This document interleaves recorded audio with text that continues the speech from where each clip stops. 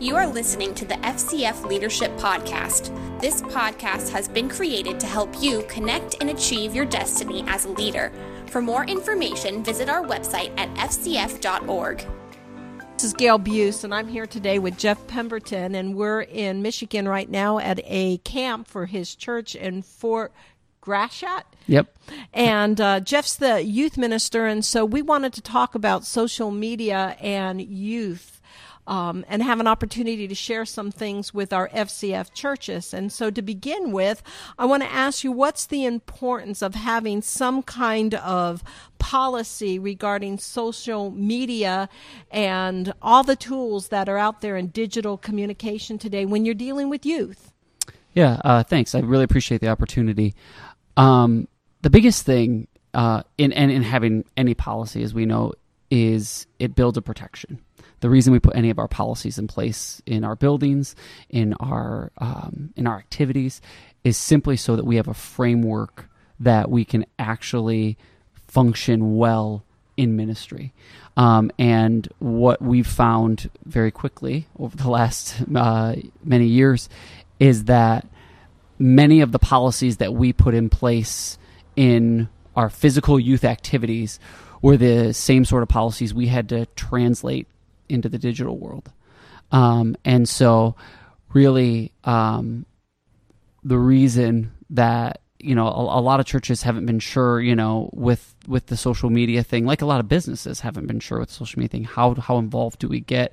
How much do we set up rules around it? How much can we control it? Because it's people and it's communication. So it's a difficult thing to try to wrap anything around. But it's necessary if we're going to be effective in ministering to youth. They're using it. Not only are they, but as many of us know, our whole congregations, we're using it. They're using it. It's a new form of communication in our culture, and we're going to have to find a way to figure out how we're going to manage that if we're going to keep protections around our youth and protections around our ministries and our adults. So I know that you work in the social media field, so you have the ability to be probably ahead of most people on technology that's happening. But the importance is it's changing all the time, and youth aren't using the same tools for communication that my generation or older generation would be using. So when you're dealing with your youth, how do you communicate with them, and how do you begin to set those parameters in place? So basically, oftentimes it's a matter of meeting them where they're at, right? So we have to find out what communications they're using, and then make a determination whether or not what they're doing works within the policy that we've set. So to kind of put it in practical terms, oftentimes most youth ministers are used to the policy of, you don't really minister to kids alone. If there's an altar call and there's a kid down there, your team knows, hey, team up and, make sure there's two adults there and you're working with a kid. We do that same thing digitally. So we basically have set our policy that we do not individually text our children. Our youth, a lot of our youth are getting phones younger and younger and younger.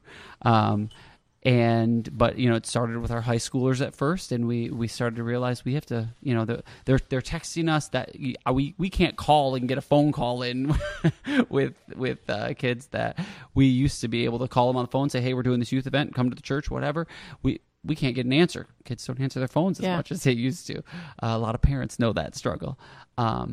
Instead, they started texting, and right away we realized we've got a vulnerability here, because not only is there the fact that something could happen, there's the fact that there's this unchecked communication going on that we have no control over. Once something's sent to my phone, and I open it, it's on my phone, and so one of the things that we established is, first, what is our policy going to be? So if our policy is going to be no digital communication that's not with multiple adults, 2 or more, with any one youth, then that is the policy. So we use that as then the precedent to set every other decision on, okay, this new social app, because we're recording this now in 2017, in 6 months, there's going to be some social app, and whatever one we're talking about today that comes up in this discussion may be obsolete. Yeah. It moves so fast. So we can't rely on the fact that the technology is going to be the same or that this one's the one to use, because a setting may change in 3 months, and that's no longer a good form of communication. And so that the important part for us first was, let's set up our policy. Our policy is going to be just like we do in the live ministry setting. No adults alone. So, okay, how do we translate that? Well, the easiest way for us was group texting. So we took all of our high schoolers, and we had a very small youth group at the time. We had about, 8 high schoolers, and we just had a very direct conversation with them. We were able to say, hey, you know what? We're setting up our church policies. We're trying to figure out how we're going to do this as a church. And, guys, one of the things we want to do is we want to protect you, and we want to protect the church. And to do that, we need to make sure that we're protecting our communication. And you guys know, because our high schoolers are also helping minister, and we've taught them that when they're ministering to the junior hires and they're doing this thing, that they should always be pulling in a partner, that there's no need to minister on your own. Jesus sent out his disciples 2 by 2. We can go 2 by 2. And so we've taught that as kind of a principle and set that culture in place, so that when we explain to them, hey, we need you to text us both together on a group text, for them, it was an easy change. It wasn't something that caused a lot of discomfort or a lot of our big fear, I guess, was that they wouldn't open up. You know what I mean? Sometimes you get that text conversation going with the youth, and they just, because that's how they're comfortable communicating, we know that's how they'll open up, and you can just shoot text back and forth and actually get other stuff done. It's kind of convenient. But we were nervous when we first implemented it. Are they still going to text? Because it feels a little more intimidating in a group. Yeah. But we found often, like just like in ministry, in those moments, it doesn't. They adapt quickly, and they understand. And the benefit of making a universal rule is that it wasn't that all of a sudden some kid feels like the odd one out because we group text with that kid because we had that caution come up in our spirit, but we don't group text with the other kid because, it's the pastor's kid and we've known them since they were 5. We just draw the line across the board, and it really created a scenario where it felt safe. They understood why we did it, and it was quick for them to adapt to it. Very good. So what you're saying is that when they send a text, they send it to you and the person that runs the youth ministry with you. So what do you do when they turn around and they forget and they do send a text? Because it happens. It happens. It's our simple rule we set up with ourselves is don't respond back to them in that individual text. And I mean, usually I will tell you, it happens probably on every other week, I'd say. I get a random text from a couple different youth that, we're getting ready for camp. Hey, can I bring this or that to camp? And they shoot that text just to me because I was the one that sent out a big group communication about packing for camp. Well, I screenshot that text on my phone. I go back in my other group with my co-leader, and I put the screenshot in there so that she knows what I'm talking about when I give a random answer, and I say, yes, you can bring this to camp. And about half the time they go, oh, thanks, sorry, I forgot to put it on the group, and the other half the time they just say, okay, thanks, on the group. They get that that's the communication. Now, what do you do when technology is changing, and it has, and the youth begin to introduce maybe another tool, another app to communicate with other than just texting? Because there's so many out there that they're using with their friends. Yep. So that's again. So this is a good example because we just about a month ago or a couple months ago now, we had that come up. There was a video app out there called Marco Polo, and it's it's this little app where they call it a video walkie-talkie, and so you take a little. It's almost like FaceTime, but you kind of take a video of yourself and then you send it, and then you wait for the video to come back. It's not as effective as FaceTime, but again, youth were into it. Well, I was downloading it, and next, I downloaded this app, and right away it notified all of my youth who had the app that I had downloaded it. So they started sending me videos. Well, I happened to be sitting right next to my co-leader at the time, and I looked at her and I said, "Download Marco Polo," and she said, "What's that?" And I said, "It's a social app." "I don't want to download that social app." And I said, "I know."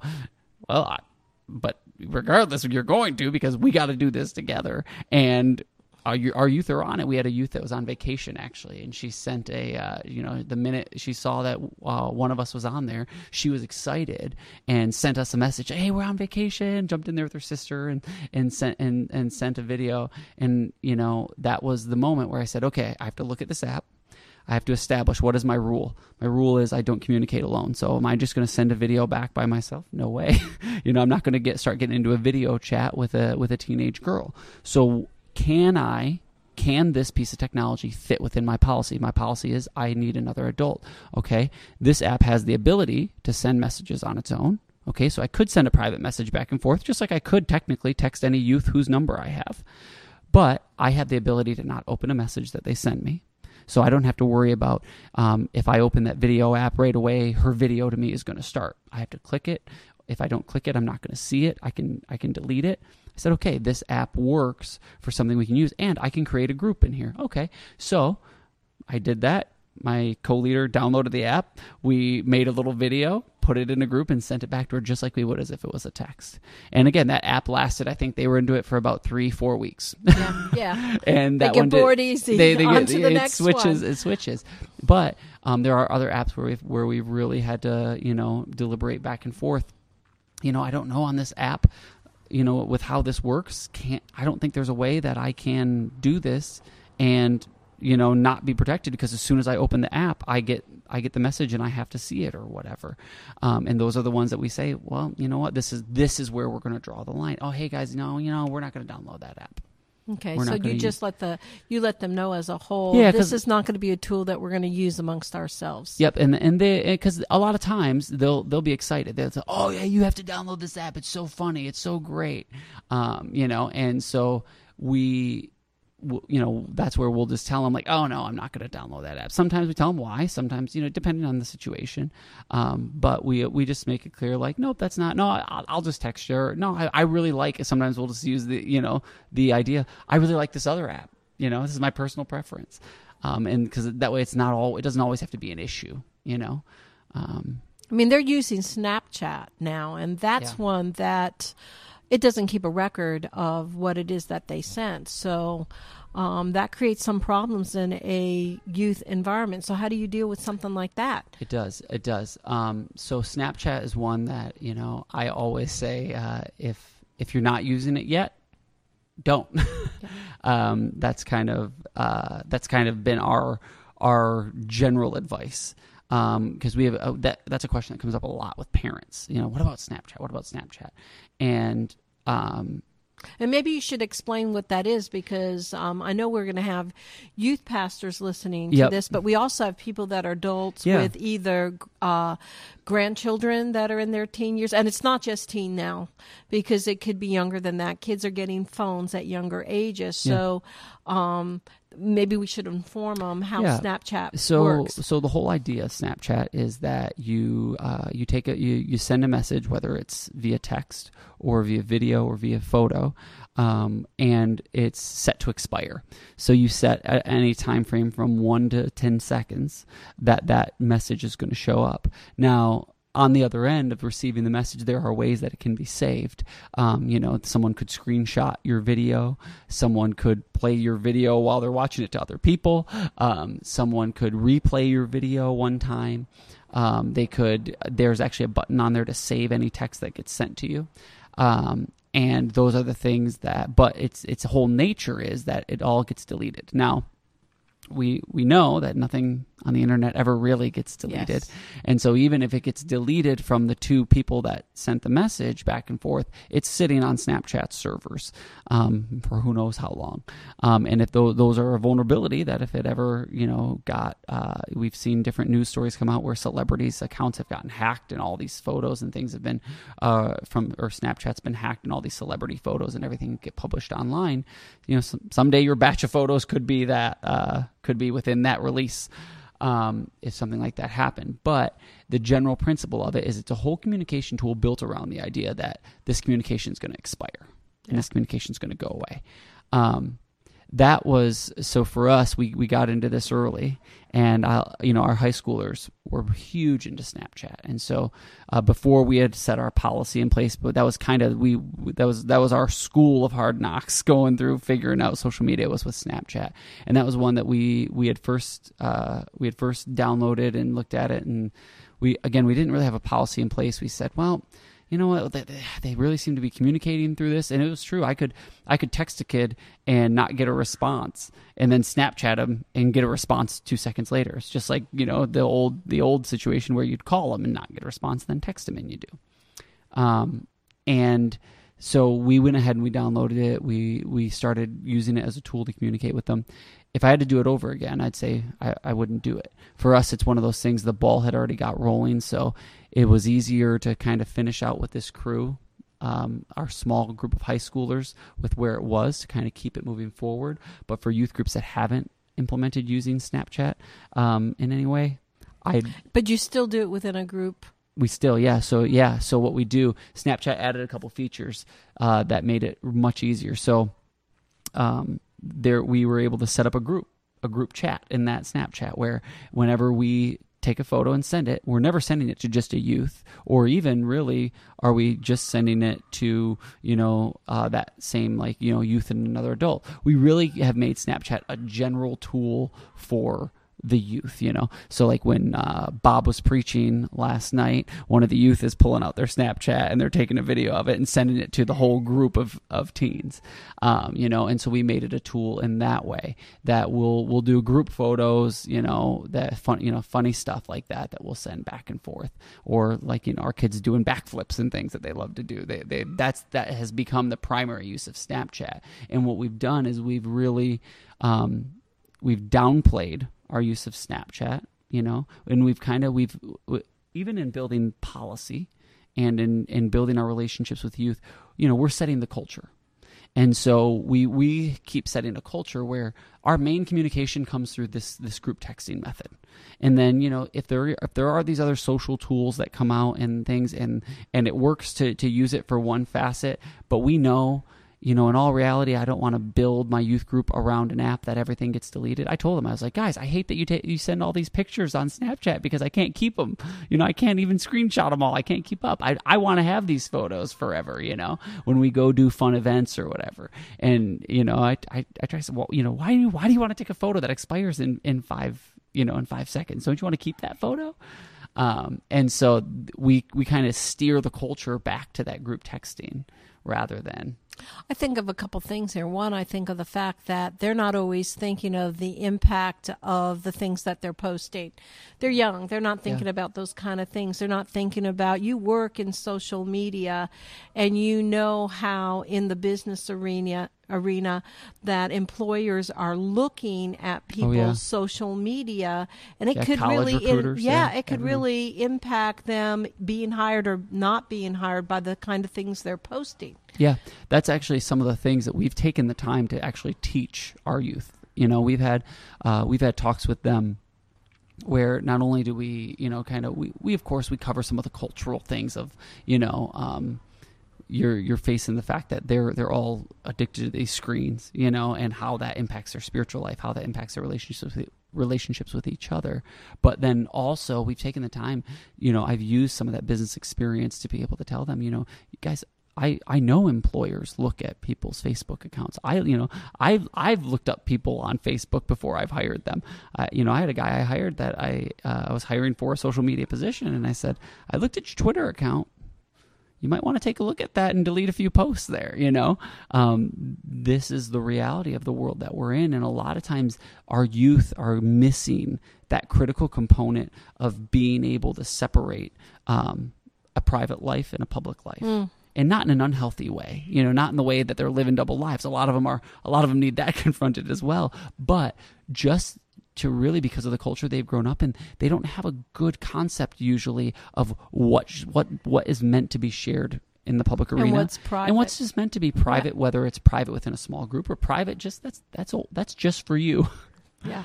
The other thing it makes me think of, just in us talking here, is something that happened to me this week. Just at one of the meals, I was sitting with a bunch of youth. There were adults there too, and we're sitting there talking, and in the course of conversation, I told one of the youth, I'm innocent in it, not thinking about it, that I would send some resources to him, downloaded the resource. It was actually just video about church history that's concise and fun to watch, and got his number, sent it to him.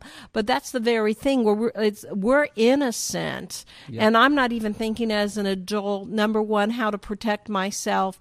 Though I trust this young person, he now has my number. I now have his number. That really I need to, not just within youth group, but our church itself, the community has to be thinking that I should never, ever even be sending somebody like him who's even responsible, a link to a YouTube video that's going to bless him spiritually without thinking about that I need to do that in a group text. Yeah, definitely. And that's the I would say, like you said, it's the innocent adults in the church especially that I've watched have had the hardest time adapting to that culture shift for us. We tried to communicate the policy. Hey, this is what we do, but it became unclear. Well, that's the youth pastors, that's the youth workers policy. But what we've really tried to do is kind of instill that in the congregation. It's got to be church policy. It's got to be church policy. It really does. Not just youth policy these days. Exactly, because there's so much overlap. And again, that protection's there.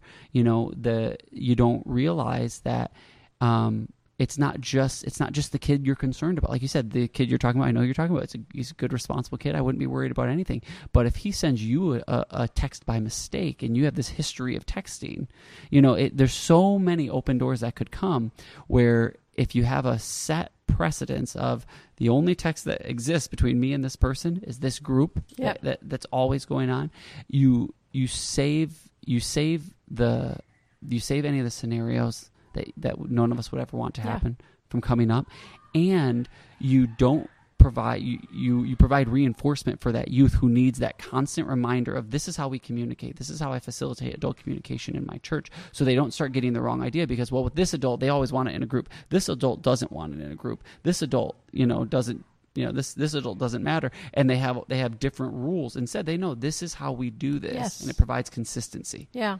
We're not thinking about it, so it really has to be something that goes beyond just the youth group and how it operates and policy, and really educate the whole church. Look at we live in such a changing environment with social media that it's almost like there has to be church policy on things like this. Everybody's got to be up to date because you don't know who's coming to prey on the youth. Exactly. Or you don't know even youth that, could have wrong motives when it comes to an adult. Yep, and that's exactly it. And if you have a church policy, you in that scenario where you have an adult preying on a youth, every horrible headline you read about that, it's always the guy that nobody expected. Mm-hmm. It's always the situation that nobody saw coming. And so it's not the guy that if you knew that there was going to be an issue, you wouldn't let the guy near the youth. Yeah. Right. But if you think about it, if the policy's set in place and those youth know that all adults always communicate on a group, and the ones that don't know, because it is going to happen because you get new people coming in, and that it's always facilitated, that communication always ends up back in the group. If an adult starts to act outside of that, to prey on a young youth, it's going to stand out to that youth, and it's going to stand out to others. If that youth is having a conversation, and because they don't know yet that there's an adult with a wrong motive working on their minds and grooming them, they're going to, when they're having a conversation with me as youth pastor, oh, well, I was texting with so and so the other day, and they said this to me. I'm going to have a red flag go off, and I'm going to remind that youth and remind that adult, this isn't how we do communication here, and those situations are going to be hopefully blocked before they ever happen. Well, if you're training them that way, that youth is going to think about automatically, I need to bring Pastor Jeff in on this text message as well as I'm texting whoever that person might be. Yep. You kind of train them that way. Okay, so when we're dealing with the adults and the parents, how do you, I'm sure they come to you and ask you, like, how do I put filters on tools that my children are using? How do I stay on top of some of the tools that they're using? Because it's changing faster than we can almost be educated. It's true. It is. I can barely keep up. And in some ways I don't keep up. I have youth that are my main resources. One of the things that I think is important is, you really have an in as the youth minister to be able to speak into families. There are a lot of families that they're longing for the help, but they don't know what to do. And you don't have to be the technical expert. There are people, no matter how small the congregation, there's always a geek in there somewhere. We're blessed, as you know, Gail, to have many geeks. We have a whole geek squad. But there's always someone, and that's always there. There are people that aren't necessarily good with youth, but that they'd love to help.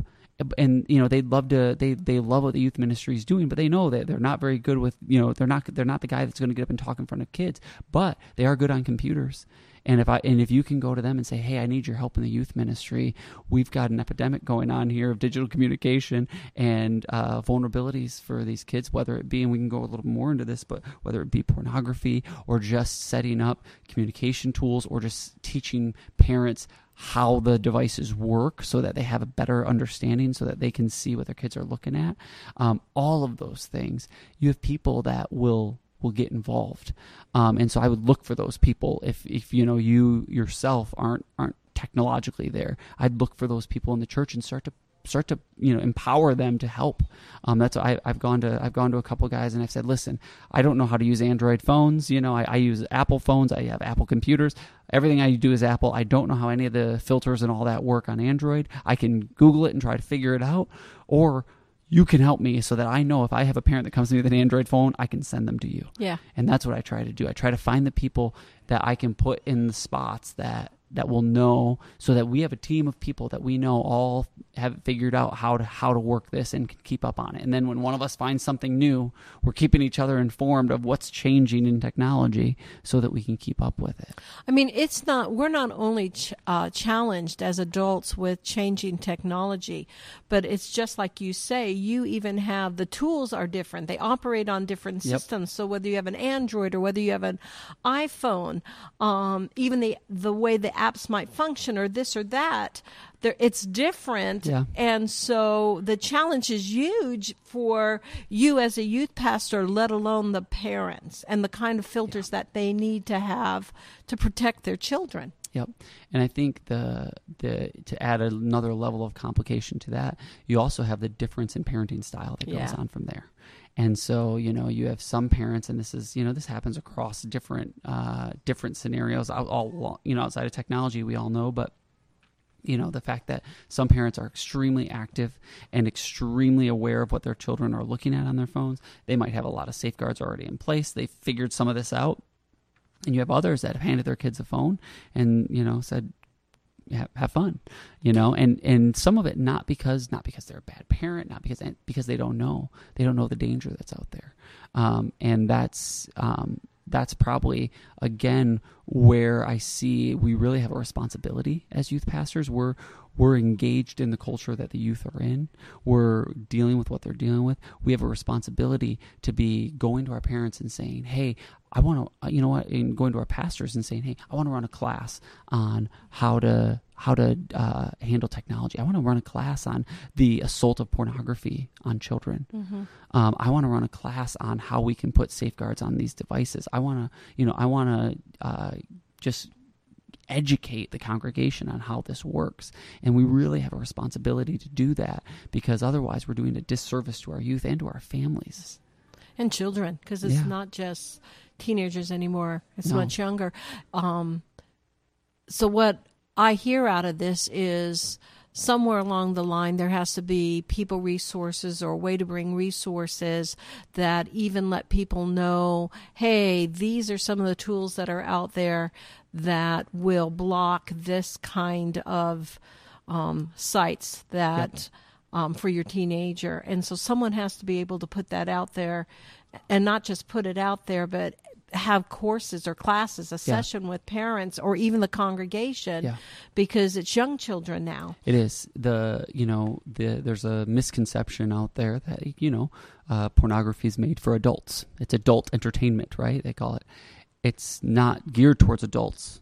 It's designed and geared towards 11 to 13-year-olds. At the prime age of them going through puberty, the pornography industry knows, and the enemy knows, if he can get them hooked at this stage of life where they're developing sexually and they're building this part of their brain, that they'll become addicted and they'll have them for life. It's just like the old cigarette commercials were all geared towards the younger generation, not those that could actually buy them. And that's the reality of what we're facing. Is we're facing a culture. I've had young people come to me, and we've set up the filters on their phone. We've done the things, and then a week or two later, they're coming to me and go, and they have another way that they figured out how, and they didn't research it. Somehow they had this thought to go do this thing or that thing or this, and click these couple other apps on their phone and access pornography when they're in an active fight against it. They're in an active fight against it, and the enemy's just giving them, hey, why don't you try this? Click this button, go over here, and it's working through all those filters that are in place. Back door, even to the filters. And that's what we have to remember: is we're in a war, and the enemy is not relenting, and so we need to set up a standard against him, and we need to say, we are going to. And what I love in this example I'm sharing with you is, even I've watched this young man in particular I'm thinking of. He will come to us every time that the enemy gives him a loophole to go back into his sin. Whether he goes into it or whether he falls into it or not in the moment, he will come to us the very next moment. And he is telling us, because he's watching his younger brothers. He knows his younger brothers are getting a phone next year and is going to be hit with all the same temptation. He knows his brother's going over to his friend's house and that these temptations are going to be there. And so he is constantly keeping us informed of, hey, you all the guys that have filters. And he even knows, because he's started walking with his buddies, and he's saying, hey, I know you look at pornography and I know you have blocks on your phone. You need to delete this app because it doesn't work with the block, and so there's an accountability coming even between them as young men, saying, we're going to stand up against this. Wow, it's amazing, because more and more with technology, I just think of a story that someone recently shared with me with their younger children, going into an environment with somebody who has been a good friend with them, but they allowed their children to go, young child, we're talking young, like first, second grade, they allowed them to go on YouTube innocently looking at kitty cat videos or puppy dog videos, something like that, something that this person said they do not allow their child to do. Yeah. And it actually, for them, opened up a whole new arena of what they have to think about and how they have to protect their child, because that one home, their child is able to access tools on the computer that they don't make available to their children. So you have to be thinking younger and younger and younger. Yeah, you do. And I think, to speak even to that situation, if you as a youth minister are running classes at your church that are informing families on how to do this and how to filter and the dangers that are out there. You're really, what you're creating is, in your congregation, you're creating, people who are aware of the war and can be a resource and can be salt and light to their community, so that when that conversation comes up between those families, where that family has to say, essentially have a what could be an awkward conversation of, I don't like how you're not filtering your kids' computer access, and I'm filtering mine. Instead, they get to come at it from an angle of, and what really could be an outreach angle of, hey, I just attended a class at my church, and I found out that there's a lot of dangers that could come from letting our young kids look at YouTube. Here's what they could stumble upon, this pornography, or this opens a door here, and I found this really great filter that blocks these things but still allows our kids to access these things. You should try this, or can we put this on your computer because I'd love to have my kid over. You've opened up a door that then that other parent, who I'm sure doesn't want their young child stumbling upon pornography or a predator on the internet, you've opened a door where all of a sudden your that family's a resource for them. And hey, another one of those classes is coming up next month at the church. Do you want to come? And you've opened up a door for outreach to families in communities. Well, as we end this podcast, let me just let the FCF family know that we will do everything in our power to give them at least some sites, some tools that they can use. Definitely. That will help be safeguards for their youth groups, safeguards for their families and their church. Thank you, Jeff. Thank you for the opportunity. I really appreciate it. You have been listening to the FCF Leadership Podcast, where our focus is to help you achieve your destiny as a leader. Be sure to mark your calendars for the upcoming West Leadership Summit in Tucson, Arizona. Speakers include Jen Tringale, Jeremy Pearson, Happy Caldwell, and Cookie Brothers. Join us on October 15th through the 17th at FCF of Tucson. For more information, visit our website at fcf.org.